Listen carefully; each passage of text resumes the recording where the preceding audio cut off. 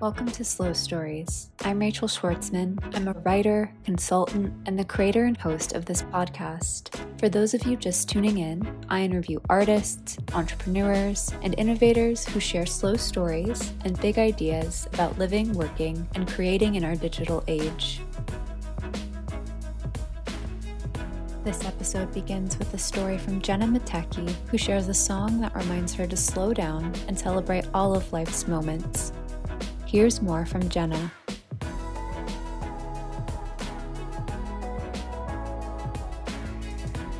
My name is Jenna Matecki. I'm a writer and the author of The Hours Before Dusk and Postcards from Jenna. And I would love to share with you my favorite song. The song is called Funeral Singers. I actually love this song so much that I love it in its original form and also its cover. The cover is what I fell in love with first, and that's by this ethereal electronic music duo named Sylvan Esso. And the original song is from this very grungy 90s experimental rock band named Caliphone. It has this driving rhythm to it that's just absolutely hypnotizing. And then on top of it, there are these lyrics that are seemingly nonsensical, but there's actually a lot of meaning that you can attribute to them. For instance, some of the lyrics go something like, all my friends are half-gone birds, are magnets, all my friends are words, all my friends are funeral singers wailing. And then another part of the song goes something like, a spark is aching for the light, return, return, return tonight. And so there's this kind of overall theme of going back to the source and going back to the heart of things, and this repetition of this imagery of friends and people that love you kind of being at your funeral. And that sounds really intense, but I actually look at it as incredibly hopeful. Like, hey, things always change. We know that. And things don't last. Everything's ephemeral. And you might as well embrace that and look at that as something hopeful to give you that freedom to make a moment what you want it to be.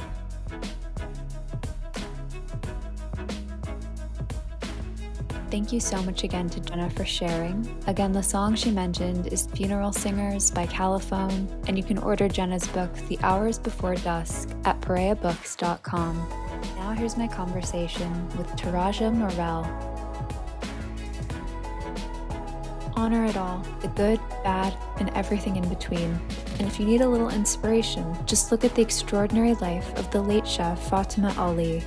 From Chopped to Top Chef to restaurant dreams, Fatima's star was on the rise. But after a devastating cancer diagnosis upended her plans, Fatima vowed to travel and experience all that she could with the time she had left. Yet as her illness suddenly worsened, Fatima pivoted once again, this time turning inward and to the page as a place to reflect on and relish in her identity, food, family, and life.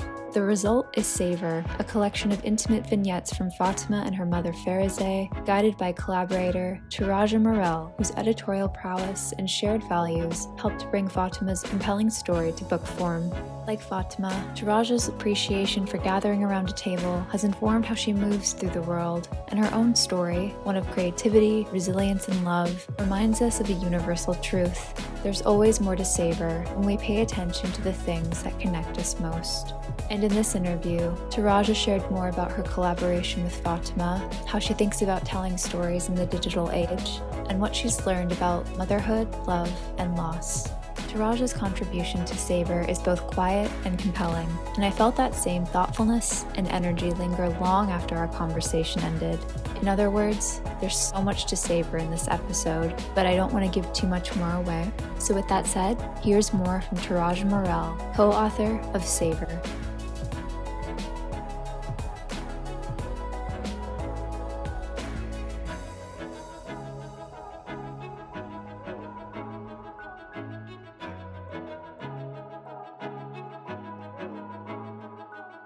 My name is Taraja, and I am a native New Yorker, and I also very much love the country more and more these days. I value, above all else, love in all of its forms, whether that's my love for my young daughter, my love for my family, deep love for my friends who really are my family. As an only child, my friends are an extension of my family. And so I think that that extends to togetherness, and as you would expect, since I am a food writer, gathering at the table, drinking wine, laughing, telling stories. And that's it in a nutshell. And a lot of travel whenever I can. It's different now with a little baby. But probably a nice exercise in wonder again. Oh, yes. And I feel such wonder watching her change daily and add new sounds and words and ways of expressing herself. And her existence is an exercise in wonder for me. Yeah. And I mean, I don't have children, but I have a lot of friends who are starting to have kids, and it's so interesting to watch them grow up. It goes so quickly. Everyone says that, and then it happens to you. And I don't know how this baby is 15 months old. I cannot comprehend the mathematics of it. I was reading the other day about discoveries of black holes and what's really going on in the time space continuum. And I feel that time has just folded over onto itself, and the last year and change, 2 years even, have flown in a way that I could never have fathomed. Wait, that's so interesting. What were you reading, if you don't mind me asking? Let's see if I can do it justice, since this is certainly not my métier. I was reading a New York Times article about discoveries in outer space and things that occur in black holes that completely refute hypotheses that have been acknowledged and accepted for many, many years, since Einstein's hypotheses, I think. And it was a really good thing to read when I was trying to fall back asleep at night, because I don't understand all of it. But I found it really interesting, and hearing about time playing tricks on you and the illusion of time, and feeling like a speck in it all certainly rings true. I was also reading recently an extremely disturbing short story by Joyce Carol Oates called Zombie. And in the way that life sometimes seems to have themes that recur, this also talks about cosmic enormity. And I don't know if it's phrased exactly as the space-time continuum, but the enormity of the cosmos and our tininess becomes sort of an excuse for the protagonist to do very evil things. Wow. Yeah, it's so humbling to read things that kind of go beyond our comprehension and ability to see that we just don't have control over any of it. Yeah. Yeah. It can be heartening and it can be terrifying and exasperating, but I am really enjoying kind of returning to reading now after, not reading much in the first year of the little one's life. Oh, yeah. Do you read to her? Has she expressed any sort of interest in books? Oh, yes. I read to her. Yeah. No, she adores books. She adores them. Well, there's so much great children's literature. So again, it's not something I'm able to directly participate in at the moment, but I appreciate it. Yes, me too. Very much. It's funny to talk about fear and time at this point in the year. We're currently having this conversation in mid-October, and the leaves are finally changing, and it's starting to feel like that liminal space between a beginning and an end. And I'd love to kind of talk about hunger and yearning and how it changes for you towards the end of the year. Well, I guess I would have to respond by saying that I'm not really someone who tends to check out for a few days here or there and go on short little vacations or getaways. I tend to wait and power through and stay in the maelstrom and then try to really check out for a chunk of time. I'm not very good at taking my foot off the gas pedal or slowing down. So I don't even feel like it's an option for me, to be perfectly honest, as a single mom to a little one. It's just go, go, go. But I think that perhaps twice a year, I do allow myself to slow down. And that's usually in August, and that's usually in December. And somehow October, the changing of the seasons and the changing of the light and the changing of the clothes, they all feel like the beginning of that sprint. I mean, these months go so quickly, I find.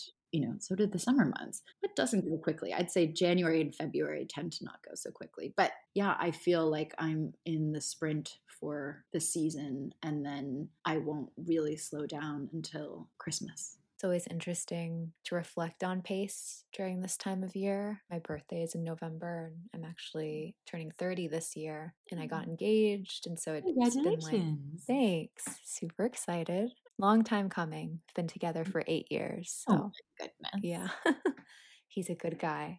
And yeah, I think just sort of thinking about yearning and my relationship to it has changed so much. And I'm also thinking a lot about family. So as you talk about your daughter, that keeps coming up for me as well. And I feel like it's actually a nice setup for the things we'll be talking about in this conversation. And before we dive into Savor in the book, I want to talk a little bit about your creative family. You mentioned you're an only child, as am I. I'm always curious, aside from like blood relations, how have you learned to build a creative family who supports you in your dreams? Gosh, that's such an interesting question because it's not something that I necessarily have thought about in such a specific way.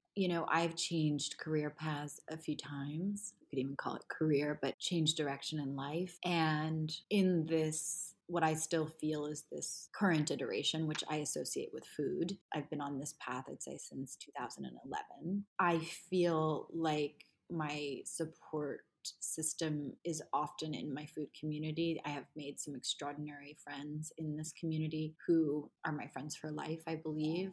And they are sounding boards and they prop me up and they encourage me when I feel down. And, as you can imagine, as I'm sure other writers have told you, writing a book, a long format piece, it can be a lonely process, especially during COVID, I'm sure. And having them as touchstones who I could visit or talk to or eat with, just make merry with, made all the difference. And then in terms of past the food community, I'm just so lucky to have a couple of women, but a couple men as well, who are my beacons of kindness and support and love, my family and my baby's family. It's like an ongoing practice to nurture those relationships, and it's hard to find those people. It is. It's so. One in particular is someone I met relatively recently, I think about 8 years ago, maybe less.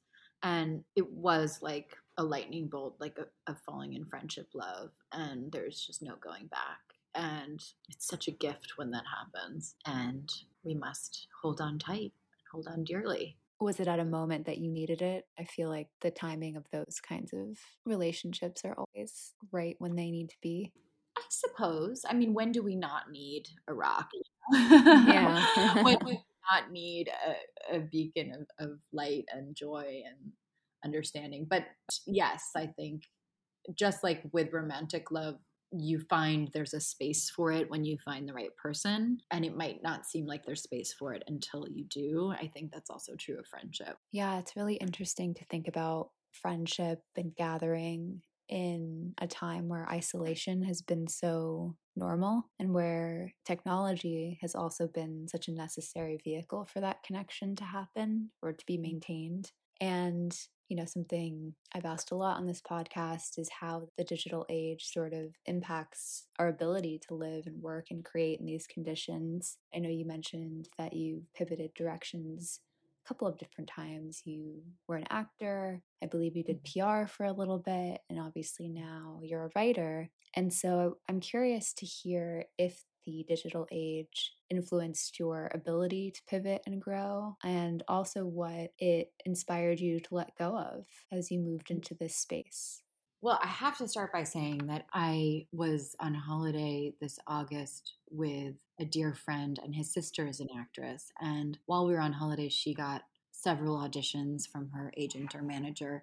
And she could just put herself on tape right there, right where we were, with an iPhone.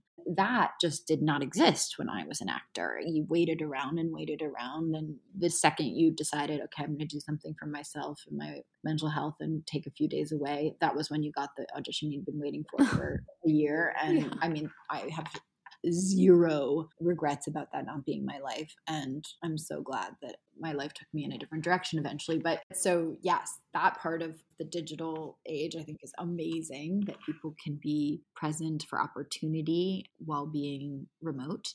And in terms of my career, it's so hard to say. When I was writing more often for magazines, which I haven't done much since COVID, I tried to only write for print. There are exceptions to be sure, but that was important to me. I don't know. And then, of course, we have social media and the power and nuisance of it. And I think that is inextricable from one's career at this point. At least I feel like maintaining some degree of social media is important, but I also find it to be such a nuisance. Yeah, I don't know if that answers your question. Totally. Can we go back to the print for a second? Was that sort of in retaliation to how fast things move for web publications, or what's the rationale behind that? You know, I became a writer late in the game. At least I always felt I was late. I was in my mid 30s and I felt I had so much catching up to do. And it's such a wonderfully kind of clogged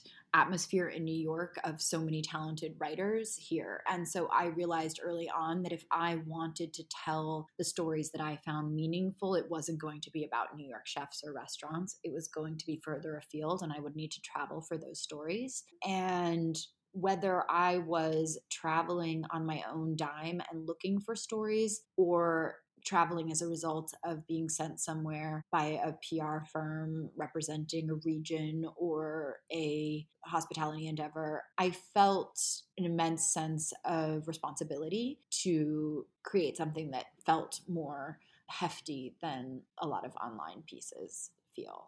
And whether it's correct or not, I still feel like there is a weight to print journalism. It's a gratification thing for both the writer and the subject matter. I think that's what it comes down to. It's not that the writing is better. It feels satisfying, I think, to hold something in one's hands, to look at one's story or restaurant or farm on the pages in paper and see, God, all my hard work. Well, at least I can hold this thing in my hands and someone has seen it, and maybe a few people as a result of this. So I think it's a combination of having been on both sides of it. I also worked in restaurants for so long, so I'm deeply loyal to the work that goes into them and want to honor that as a writer when I can. It comes from all sides. And it was probably, the perfect runway for you to be able to work on a project like Savor and really understand the gravity of what that meant to put yourself in the center of everything to tell that story. Yeah, I have worked on other books before. I've written book proposals for books that have sold. I, for various reasons, haven't wound up writing the whole books, but I was looking for something to be a first book that I could really sink my teeth into. And this opportunity came to me, and I jumped at it and asked to be considered. And it was a very different proposal, what was brought to me, than what you've read and the final project. And I think that's probably often true. These projects, whether it's a brick and mortar restaurant or a book, often have their own lives that are not what we think they're going to be. And certainly that's a metaphor for life itself, which is unfortunately so unpredictable, sometimes in very difficult ways, in the case of Fatima and what she had to go through. And the book is a reflection of her having to change her goals so much at the end and wanting to live her last year to the fullest and travel and experience and drink in life, and then having to once again recalibrate and change that. Yeah. I mean, it was just striking that throughout her entire life, so much of what she yearned to do was to share. And even that's true with you. I mean, this is her story, but there's a little bit of you in there as well. And I think before we really get into talking about the book, maybe we can have you read a passage. So this is from my introduction. The promised year from her terminal diagnosis had been cruelly pruned to 4 pain-filled months. Muhammad admitted that unless something changed drastically, Fatima didn't have long. I'll confess that I considered excusing myself. What can we achieve together, I wondered, under these tortured circumstances? And with so little time left, why does she want to spend it with a stranger? You'll see a lot of people here with us, Muhammad explained, as if reading my thoughts. Fati's friends, my mom's friends, our family. I don't want you to worry. I've explained to them why you're here, and they understand that what you're doing is for Fati. I don't want to intrude, I told him. At any time, someone can just ask me to step out or away. Yes, that's right, but for now, this is what Fati wants to focus on. She wants to work with you. The rest, we just check in with her and follow how she's doing. She fades off sometimes, but she's there. She's still really there. So I stayed. I decided to give this young woman, whom I'd never met before, all I could for the week I'd committed to spending with her, whether a book came out of it or not. What would it cost me to keep this initial commitment to a dying woman? How often in life is simply showing up of such value to a stranger? If life and control were being torn from me, how much would I appreciate those who kept their word? I followed Mohammed into Fatima's hospital room. She was propped up in bed, wearing glasses, head shaven, with thick black hair starting to grow in. Her 29-year-old face was symmetrical and void of makeup or wrinkles. Her dark eyes were haloed in black lashes. She was all the lovelier for her lack of ornamentation, but I sensed a sallowness had snuck into her cheeks that were meant to be a richer hue of toffee. I reached for her hand in greeting, and she didn't draw back, but serenely said, "Not a lot of touching," and my worried, withdrawn hands quickly found each other as if in prayer. Though I knew she was unwell, my first impression was that she exuded a sort of regality, as if it was not her infirmity but her distinction that made us orbit around her quiet, reclining frame. We three were together then for the first time, in the same positions we'd inhabit in every session for our 1 week together.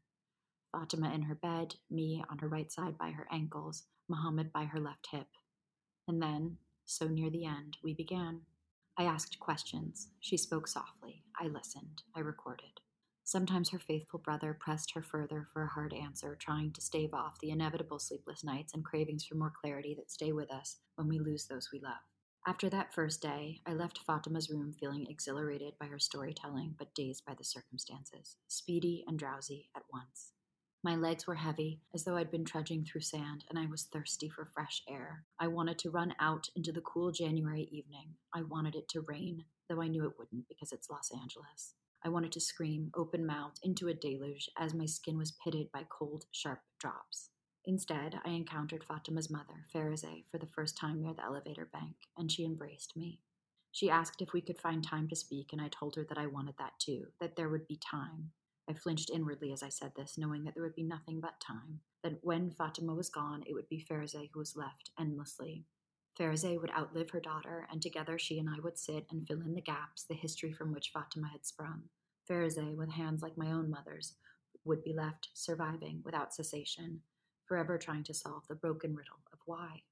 It was on our third day together that I caught the thread and understood why I'd been summoned. There was, of course, more to this woman than tales of culinary school and exhausting services on the line in bustling New York City restaurant kitchens.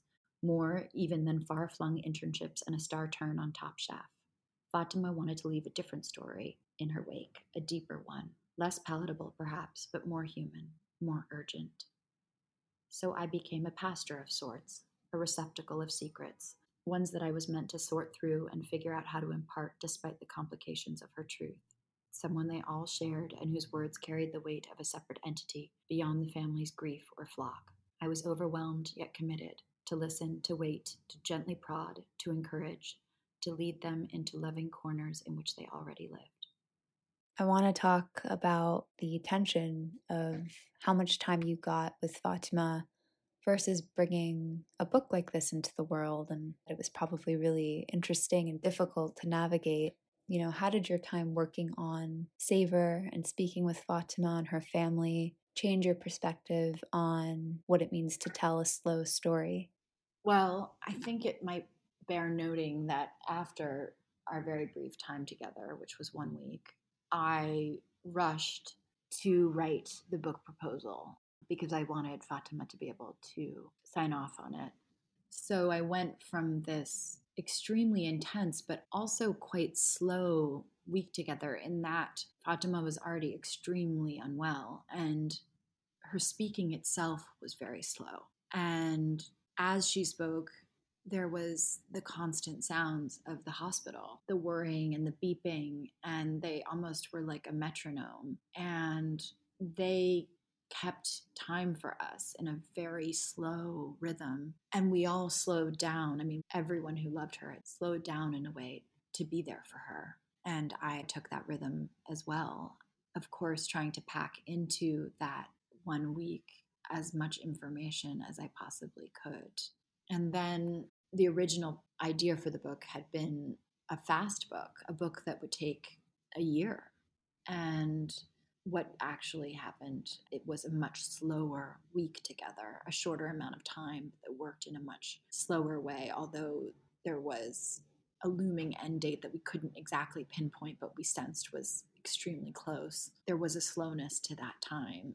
an almost, not almost, there was an expansiveness to it, both in terms of it seeming like it could go on. We found this incredible rhythm, this sort of slow, conversational, truth telling space. And it felt like it could go on. And it felt like somehow she would go on until this was complete. But that was, of course, an illusion.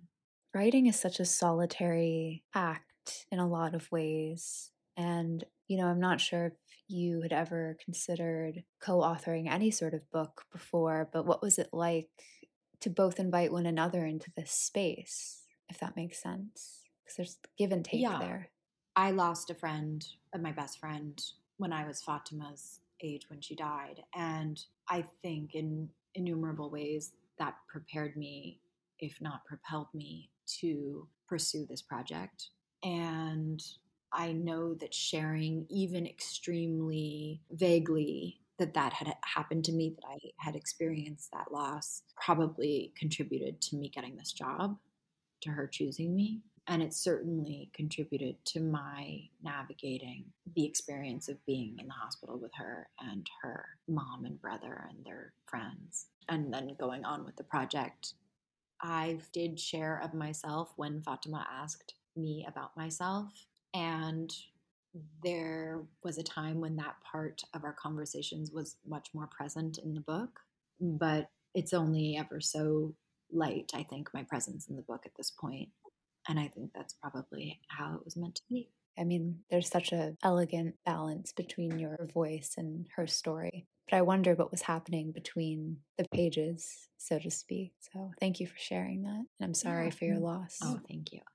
It's a strange one because I'm not a ghostwriter. If I was a ghostwriter, I wouldn't be credited, obviously. I was never supposed to be a ghostwriter. But I do feel sometimes a bit like a phantom in this project. Not a bad phantom, but, there was this feeling of being able to sort of observe things from perspectives that would normally be off limits to someone who was not a part of this incredibly sacred inner circle of loved ones. And that is a phantom-like presence in a way, because I think that's partially what compelled me to do the project, is that the love that was visible from Fatima's inner circle was visible, it was tangible, it was truly extraordinary. Were you afraid? Very much so. Yeah.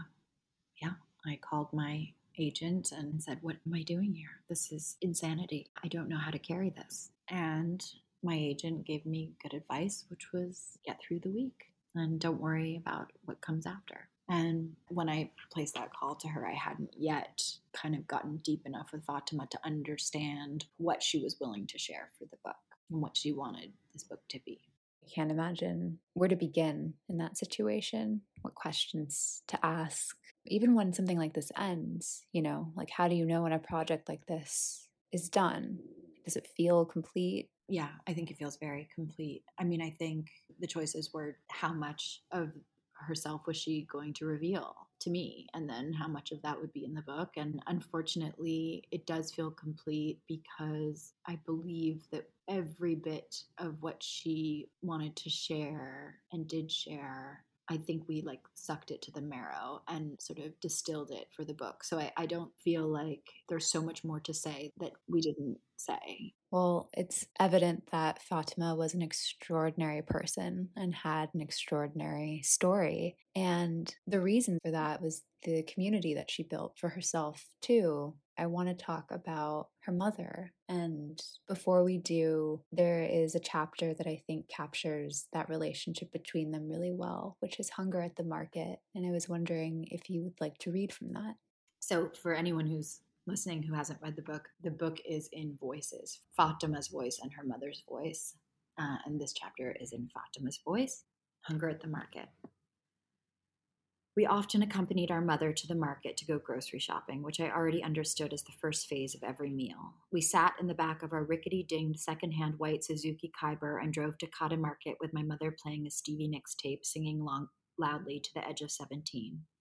As soon as we pulled up to park, I heard a sharp rap on the window and my head snapped up. Large brown eyes, the same size as mine or Mo's, but seeming larger because of the sunken cheeks beneath them, appeared framed in our windows. 1,000,000 miles between a centimeter of polished glass. The children put their hands out for money and then motioned to their mouths, the universal sign of hunger.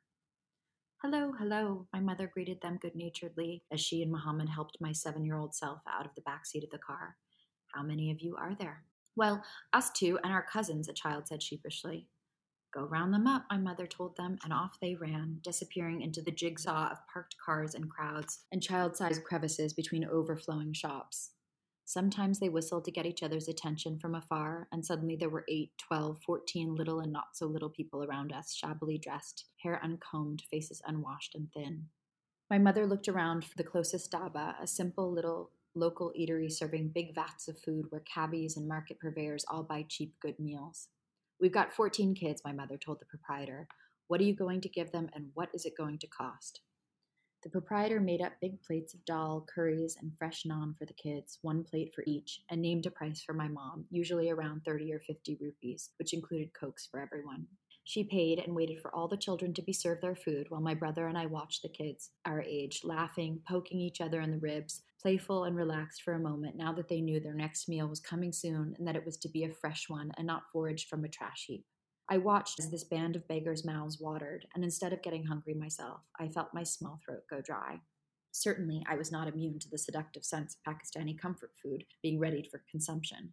My mouth watered as I smelled fluffy biryani warming on the stovetop or shami kebabs for dinner at home. But seeing these hollow-cheeked kids so giddy and ravenous, I realized I'd never truly known hunger.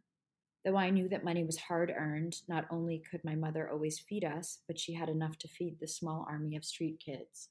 50 rupees was all it took, and every Sunday we were 50 rupees lighter, and those little boys and girls had full bellies for once. Not knowing how or when, I made a promise to myself that I would feed people.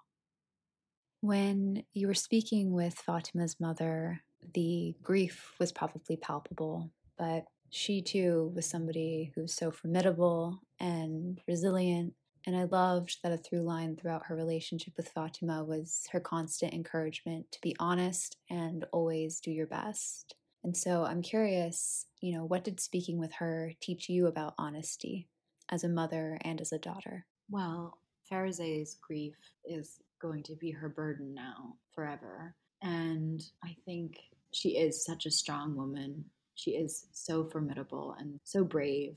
And I think both from her and from Fatima and just the overall reality of this experience and story, the lesson I learned over and over again was to just lead with love and not allow for anything else to come into play. Were you talking to your own mother or mother figures during this time when you were writing? Absolutely. I was talking to my mother is my best friend. We are extremely close.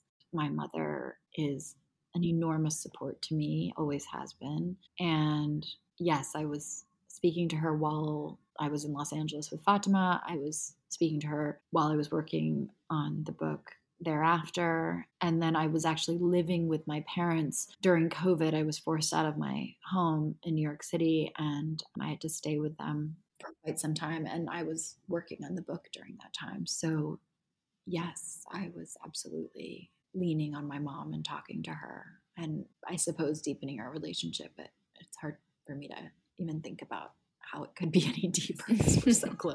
That's such a gift. It is. In an essay for Duray, you wrote about single parenting your daughter, and I was really taken with the piece, but there was a line at the end where you wrote, "But I'll keep feeding them if they keep caring for me and caring for my daughter, being there for both of us, no matter what. It's how I was taught to say I love you, so I suppose it's what I am modeling for her. But now it's not I, it's we. We love you. We need you." And so I guess this kind of goes back to the community and the chosen family we were talking about earlier. But was there anything unexpected that working on this book changed for you in terms of communal mothering, if that's a thing or if that makes sense? Well, I mean, while I was working on this book, I became a mother, which I never imagined was in the cards. And becoming a mother only makes more intense my compassion for the mothers that have lost their children, because it is the unthinkable thing. It's the thing that we, as moms, tell ourselves is never going to happen. And we're afraid to tempt the fate by even thinking it. And yet it happens. And I think it's one thing to put oneself in a position of imagining what that's like. And it's another thing to actually have the precious child that you would do anything for and gladly give your own life for, and to consider the loss of that. It's a grief I can't even imagine. Do you think there is growth afterwards? I know that the people I love who have experienced extreme loss have found ways to go on. I don't know if you call that growth, or you call that coping, or you call that simply the march of life. I'm not sure what you call that. I do think growth comes into it, but grief in its most intense form is not something that ever totally goes away. You might change where you carry it, I think. Did you feel a sense of grief when you were able to kind of step away from the page and understood what you had just done with and for somebody, for Fatima? Oh, yeah, absolutely, very much. It was confusing when I felt so close to her after our time together, though it was brief. And I felt very confused by not being present at her services, which were in Pakistan.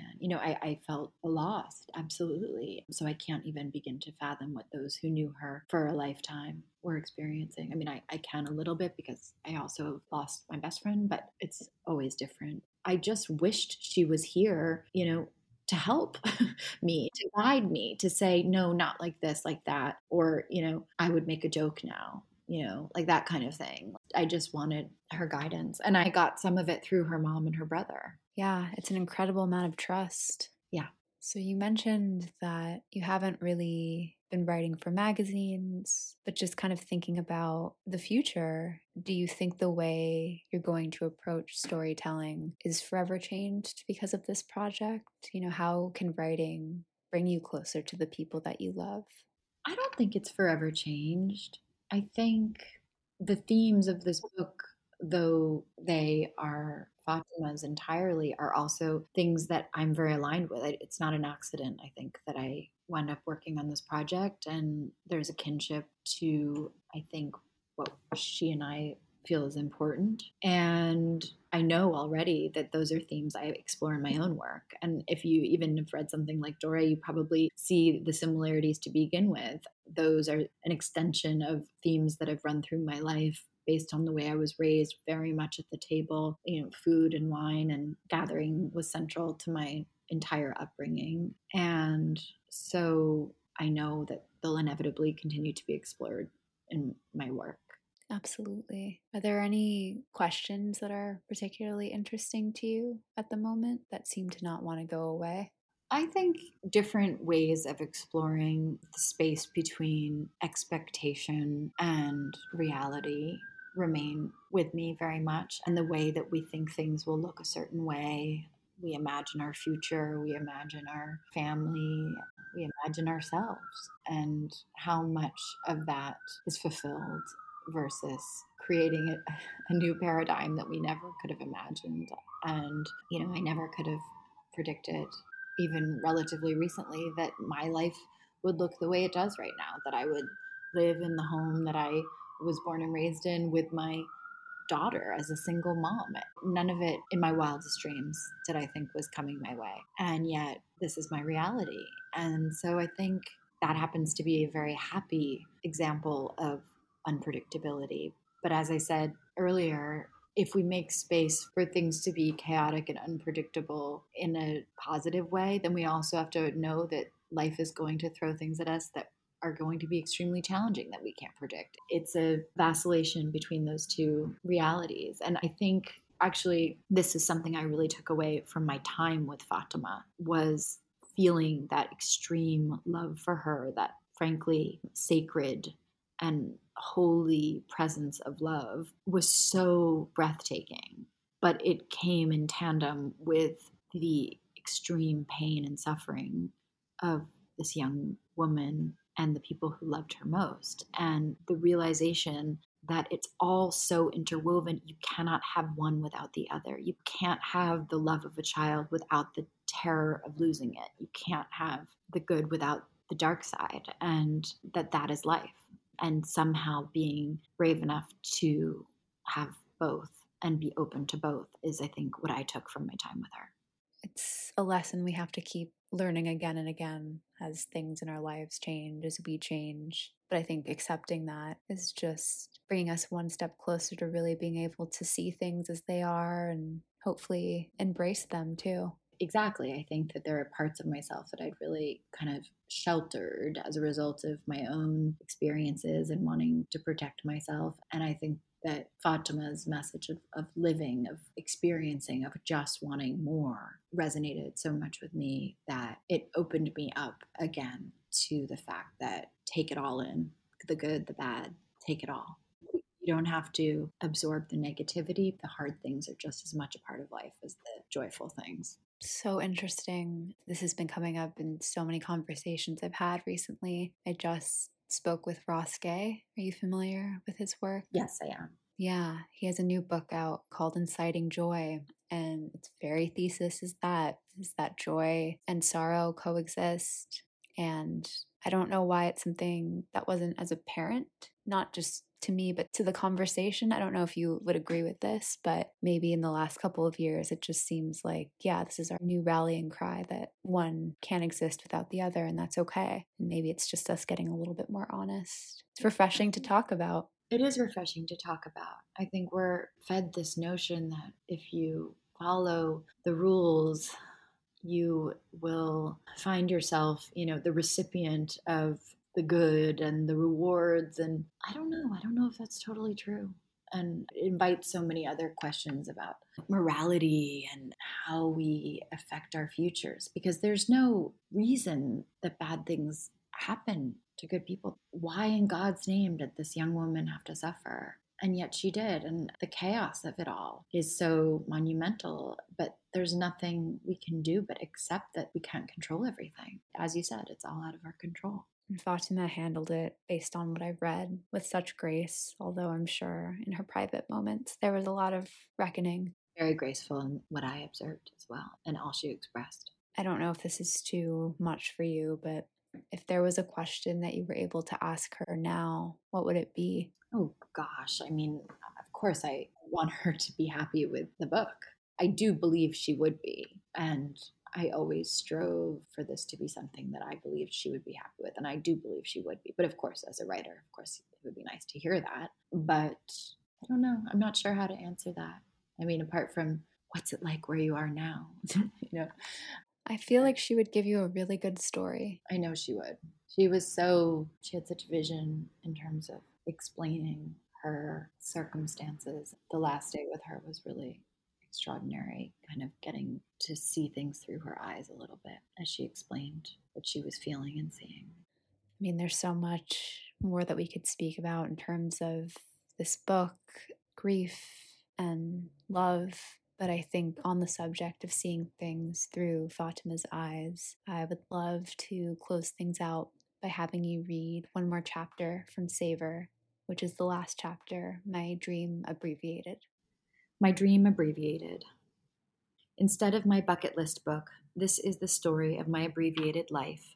Short, but nonetheless possessing secret love, joy and pain, adventure and hard work, luck and its opposite. I am a daughter, a sister, a friend, a Muslim, a Pakistani. I'm a chef. I'm queer. I suppose if we must find a word to define my attraction to people's spirits rather than the bodies that contain them, I'm a person who is dying. Even now, I don't know how to unravel which of these identifiers is greater or less significant than the others, but the one that I want least to be associated with is that I am dying. This book is my way of still fighting, of surviving beyond my expiration date, of hopefully helping other small brown girls who feel strange, who kiss their best friends and find they like it, but in doing so hate themselves due to their desires, to forgive themselves and be themselves. Perhaps if parents could look at their children and ask, are they kind? Are they giving? Are they honest? And finding that they are, feel there's reason enough to love them no matter what else they are, then there would be less suffering. This book is the only way I can think of to replace the restaurant I dreamt of opening, a vehicle that could close the gap between colors and faiths, contradict assumptions, teach people tolerance and curiosity about my beloved Pakistan through their taste buds. This is my way of saying goodbye, of letting go, of hanging on. This is my way of being free of judgment, of pain, of cancer, and leading with love even as I take my leave.